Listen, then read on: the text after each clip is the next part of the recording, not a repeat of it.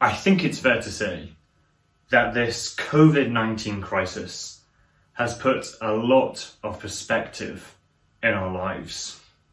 This global pandemic that's caused thousands of deaths, thousands of job losses, and left complete destruction in its wake has caused a lot of us to ask some really serious and deep questions. We've asked ourselves questions like, what is most important to me? What really matters in this world? Where can real hope be found? And seeing the death toll rise and rise over the last few months has probably forced us to think about the question, is this all there is? Is this life, in all its brokenness, all there is? Or is there maybe life after death? And if there is life after death, what does it look like? We talk about heaven, but what is heaven really like? I think deep down we all want knowledge, some kind of information about the other side. Do we not long to know something more than the existence that's around us? Every time a book is published that's about people who've gone to heaven and come back and told their story, it sells thousands of copies. One came out a number of years ago about a 6-year-old boy who was in a coma. Apparently he claimed to have gone to heaven while he was in his coma, and he co-authored a book with his father, and it sold over 1 million copies. Until a couple of years after, they came out and admitted that they'd actually made up the whole story. Well, this morning we're looking at John's Gospel. John is an eyewitness account of the life of Jesus. And Jesus is going to make some big claims in John's Gospel about his identity and therefore his ability to tell us what heaven is all about. If you flick over to chapter 1, verse 50 of John's Gospel, John tells us that he and the other disciples were told by Jesus that they would see heaven open, that they would see what it's like inside heaven. They would see angels descending and ascending on the Son of Man. And the Son of Man is just a title for Jesus. You see, in John chapter 1, verse 50, John is claiming that Jesus is heaven come to earth. Heaven has come to earth in the person of Jesus. Chapter 1 tells us that Jesus is God.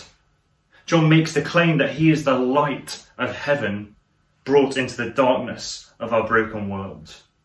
That Jesus is the Word of God made flesh, revealing to us what God is like and what God's kingdom, what heaven is like.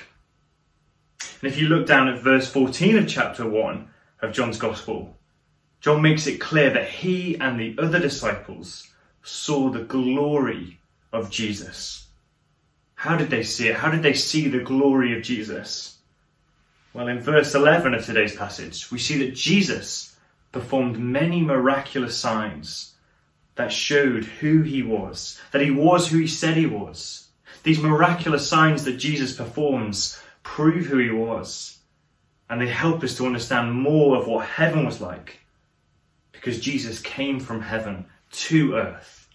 He was God in flesh. So let's dive into our passage and let's think more about what happens in this little section and think more about how Jesus reveals both himself and the kingdom. So our first heading is the issue revealed. Verses 1 to 3 of this section set the scene for Jesus' miracle. Just let me read those verses again. On the third day, a wedding took place at Cana in Galilee.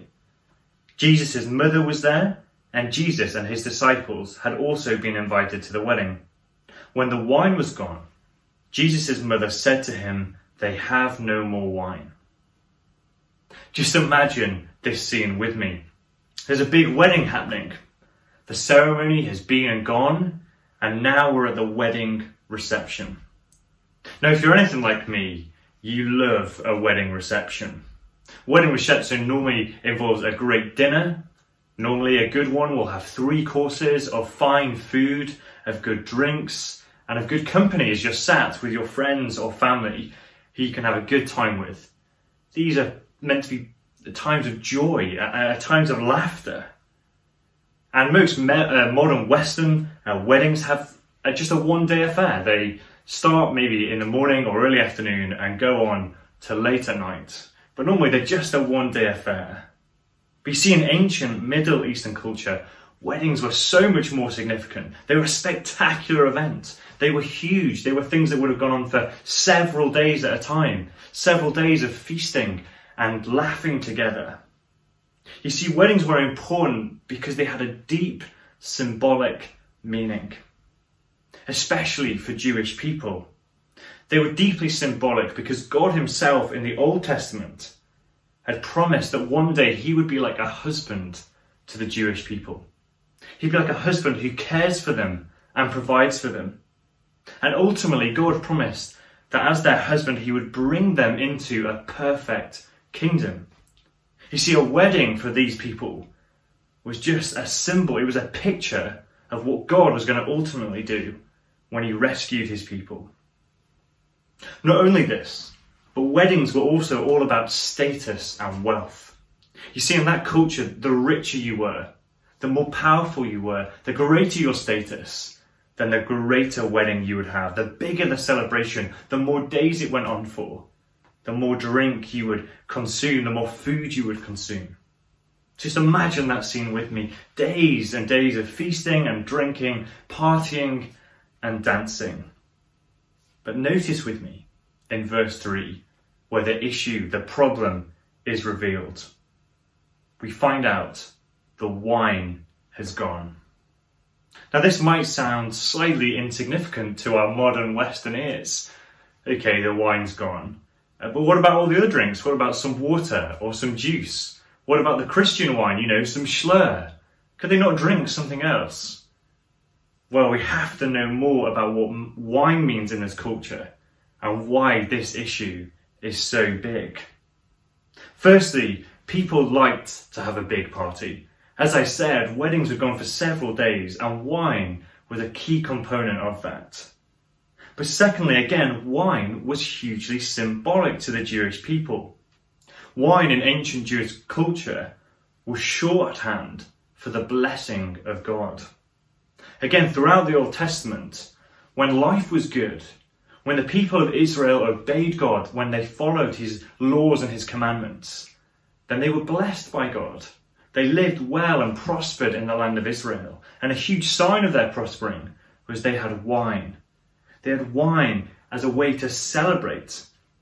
In that passage in Isaiah 25 that we read earlier, and in verse 6, where God promises this perfect place of celebration, one of the key features of that place is having aged wine, a banquet of aged wine. But on the flip side, when the people went away from God, when people lived sinful lives and they didn't obey God and they didn't follow in his ways, then they weren't blessed by God, they were cursed. And one of the key signs of the curse was that they had no wine to drink. You see, because no wine means no celebration, no joy, no festivities, no blessing from God. So having no wine was a huge no-no in this culture. I mean, this is a serious, big thing. It would be awful for a party to run out of wine. Without wine, the party would peter out. The host's reputation would be in tatters. It would be social suicide for people in this culture to run out of wine before the end of the festivities. But notice in verse 3, when Jesus' mother has identified the problem, she asks Jesus to intervene. Jesus, who is also at this wedding with his disciples, and she wants him to do something about this. Remember what we said at the start. Jesus has been talking to his disciples throughout chapter 1 and telling them about who he is, about what he reveals as he's with them on earth. I have no doubt that Jesus' mother heard some of these things and felt like he could intervene. But what will Jesus do? What will he do in this situation? Look down at verse 4 of our text with me. "Woman, why do you involve me?" Jesus replied. "My hour has not yet come." Now, this is probably not the response that Jesus' mother was after. And it might sound like an odd response to us. What does Jesus mean when he says, "My hour has not yet come"? What could he possibly mean? Well, in John's Gospel, the hour that Jesus is referring to is the hour of his crucifixion. It's the hour when Jesus will suffer on a cross in the place of sinful people. It's where he will take God's anger and wrath against the sinfulness of all humanity and bear it so sinners can come into God's perfect kingdom. You see, those who trust in Jesus and his work on the cross can rest now, knowing that one day when they die, they're going to see heaven in its fullness. They're going to be welcomed into God's kingdom. But while Jesus is here on earth, he is revealing more of what the kingdom is like. He's doing these miraculous signs that help us understand what God's glorious kingdom is like and what God himself is like. So when Jesus says to his mother, "My hour has not yet come," he's referring to the hour of his ultimate mission, his hour when he went to the cross to save a broken world. But in verse 5, Jesus' mother requests that the servants at this wedding do whatever Jesus asks. She knows that Jesus can do something about this problem. You see, the issue has been revealed, but Jesus is going to use it to reveal his kingdom. And that's our second point, the kingdom revealed. Look down at verse 6 as I read that. "Nearby stood 6 stone water jars, the kind used by the Jews for ceremonial washing, each holding from 20 to 30 gallons. Jesus said to the servants, 'Fill the jars with water.' So they filled them to the brim. Then he told them, 'Now draw some out and take it to the master of the banquet.' They did so, and the master of the banquet tasted the water that had been turned into wine. He did not realize where it had come from, though the servants who had drawn the water knew. They called the bridegroom aside and said, 'Everyone brings out the choice wine first, and then the cheaper wine after the guests have had too much to drink. But you have saved the best till now.'" This section of verses have some amazing details in it. And those details are going to help us understand more about what Jesus is revealing through this miracle. So let's look at them together. Firstly, notice that Jesus gets them to fill these jars. These jars that we used for ceremonial washing. These jars that held about 100 litres of liquid in. As I said, they were used for ceremonial washing, normally for the Jewish people to wash before they ate food. You see, these jars were a symbol of the old religion.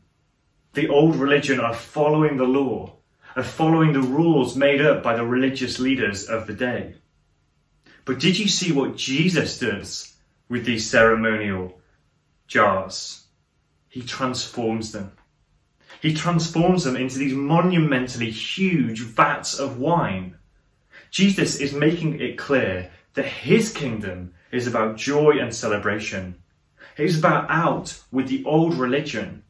It's about being no more of people going to be enslaved by the law. Instead, they're going to have a living relationship with Jesus, with God himself. The law that enslaved people is cleaned out, it's washed out and replaced with the new wine, a wine of celebration, the wine of blessing, the wine that signifies a new and real relationship with God. Remember, Jesus is God. John 1 makes that very clear. So Jesus can reveal God to us. And here he is saying, "I'm here." It's a time for celebration. Secondly, in verse 7, Jesus gets the servants to fill the jars and fill them to the brim. Now, why is that significant? Because Jesus wants more wine? Because he wants as much wine as possible for the party? Probably not. Again, this is a clear picture of the plentifulness of God's kingdom. You see, God's kingdom isn't a place where the wine runs out. It's not a place where the party peters out and dies down. No. Remember again from that passage in Isaiah that was read earlier.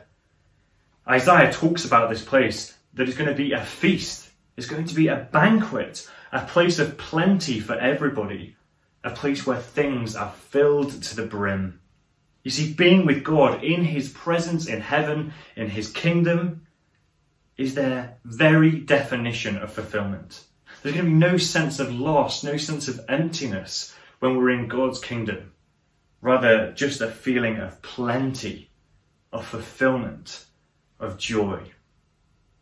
Thirdly, look down at verses 8 and 9. So the servants have filled these jars with water, and now Jesus instructs them, take some of that water and take it to the master of the banquet, the one in charge of all the feast and proceedings. You can imagine their nervousness, can't you? They've just filled these jars with water, and now they're taking a glass of this water to the master of the banquet. What's he going to say? How are we going to explain why we've just brought him a glass of water? I imagine they worried it was going to be a very awkward interaction. But when the man goes to taste the water, it has been miraculously turned into wine. And look down at the verses. This isn't just any wine. No. This is not like that red wine you find in a box in one of the middle shelves of Aldi. No, this is the gold filigreed bottle of Chateauneuf de Pape from Waitrose. This is the best wine, the greatest wine that you could ever taste. The master of the banquet says to the bridegroom that the wine that Jesus has just made is the best there's been. You see, normally they brought the best wine out first, and when the guests had had too much to drink, they bring out the cheap wine. But this wine is the best he's ever tasted. And this is significant. Remember, we have to ask the question about these details. What are they showing us about God's kingdom? About God's eternal kingdom? Well, it's telling us it's the best place, isn't it? The kingdom of God is the best place to be. It's the best of the best. It's the greatest place to dwell. And why is that? Well, because God himself is there. Heaven, God's eternal kingdom, is where God dwells. And that is the best place to be, like the choicest wine. It's the thing we're going to enjoy most. Again, Isaiah 25 tells us that God's kingdom is a place where there is no more death, where there is no more tears. You see, we started by asking, how has this crisis made us reflect on life and death and ask those deep questions? Well, let me ask you, do you not long to live in a place without death? A place where there is no crying, where there is no sadness, where nothing causes us grief. A place where the only thing we know is pure, unadulterated joy and pleasure in the presence of God. Because I know I do. I know I long to be there with every new headline of a murder, with every new headline of a cancer diagnosis, of political corruption, of systemic racism, of global pandemics. I long more and more to be in a place of joy, not in a place of death. And the offer of Jesus is that through him, you too can look forward to being in that place of perfection. These few verses reveal the perfect, plentiful kingdom of God. And the final two verses also reveal to us something of the glory of Jesus. So our final heading is the glory of Jesus revealed. Just look at verse 11 with me in the text. What Jesus did here in Cana of Galilee was the first of the signs through which he revealed his glory, and his disciples believed in him. After this, he went down to Capernaum with his mother and brothers and his disciples. There they stayed for a few days. See, the miracle that Jesus performed was just the first of many signs by which he revealed his glory, meaning he revealed who he was, revealing that he is God.